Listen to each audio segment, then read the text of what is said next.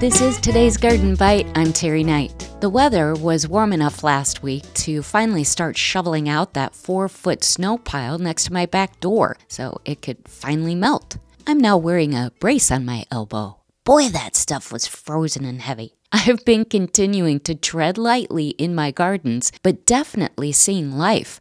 Finally. Have you been assessing wildlife damage? I have damage on nearly all my shrubs and even some perennials. Take a look on gardenbite.com. Rabbits, voles, and squirrels can all strip bark. They may also leave small tooth marks on the wood. University of Minnesota Extension wildlife specialist John Logering says if the bark is stripped all the way around a branch, that branch will probably not survive. Prune off the damaged part. The healthy portion below is still likely to produce new leaves and shoots from the buds. When a small mammal chews on a branch or trunk, they girdle it.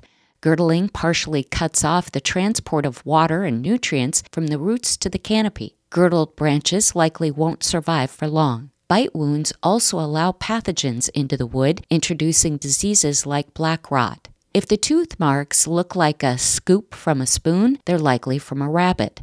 If the mark looks like it was scraped with the tines of a fork, it's likely from a vole. There's really not much else you can do. It is unnecessary to apply wound dressing. It just costs money and does nothing.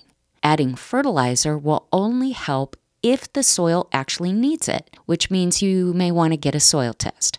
And excess nitrogen can reduce fruit load in favor of vegetative growth and leach out of the soil into our lakes and rivers. I have all this information and more on gardenbite.com. That's today's Garden Bite. I'm Terry Knight.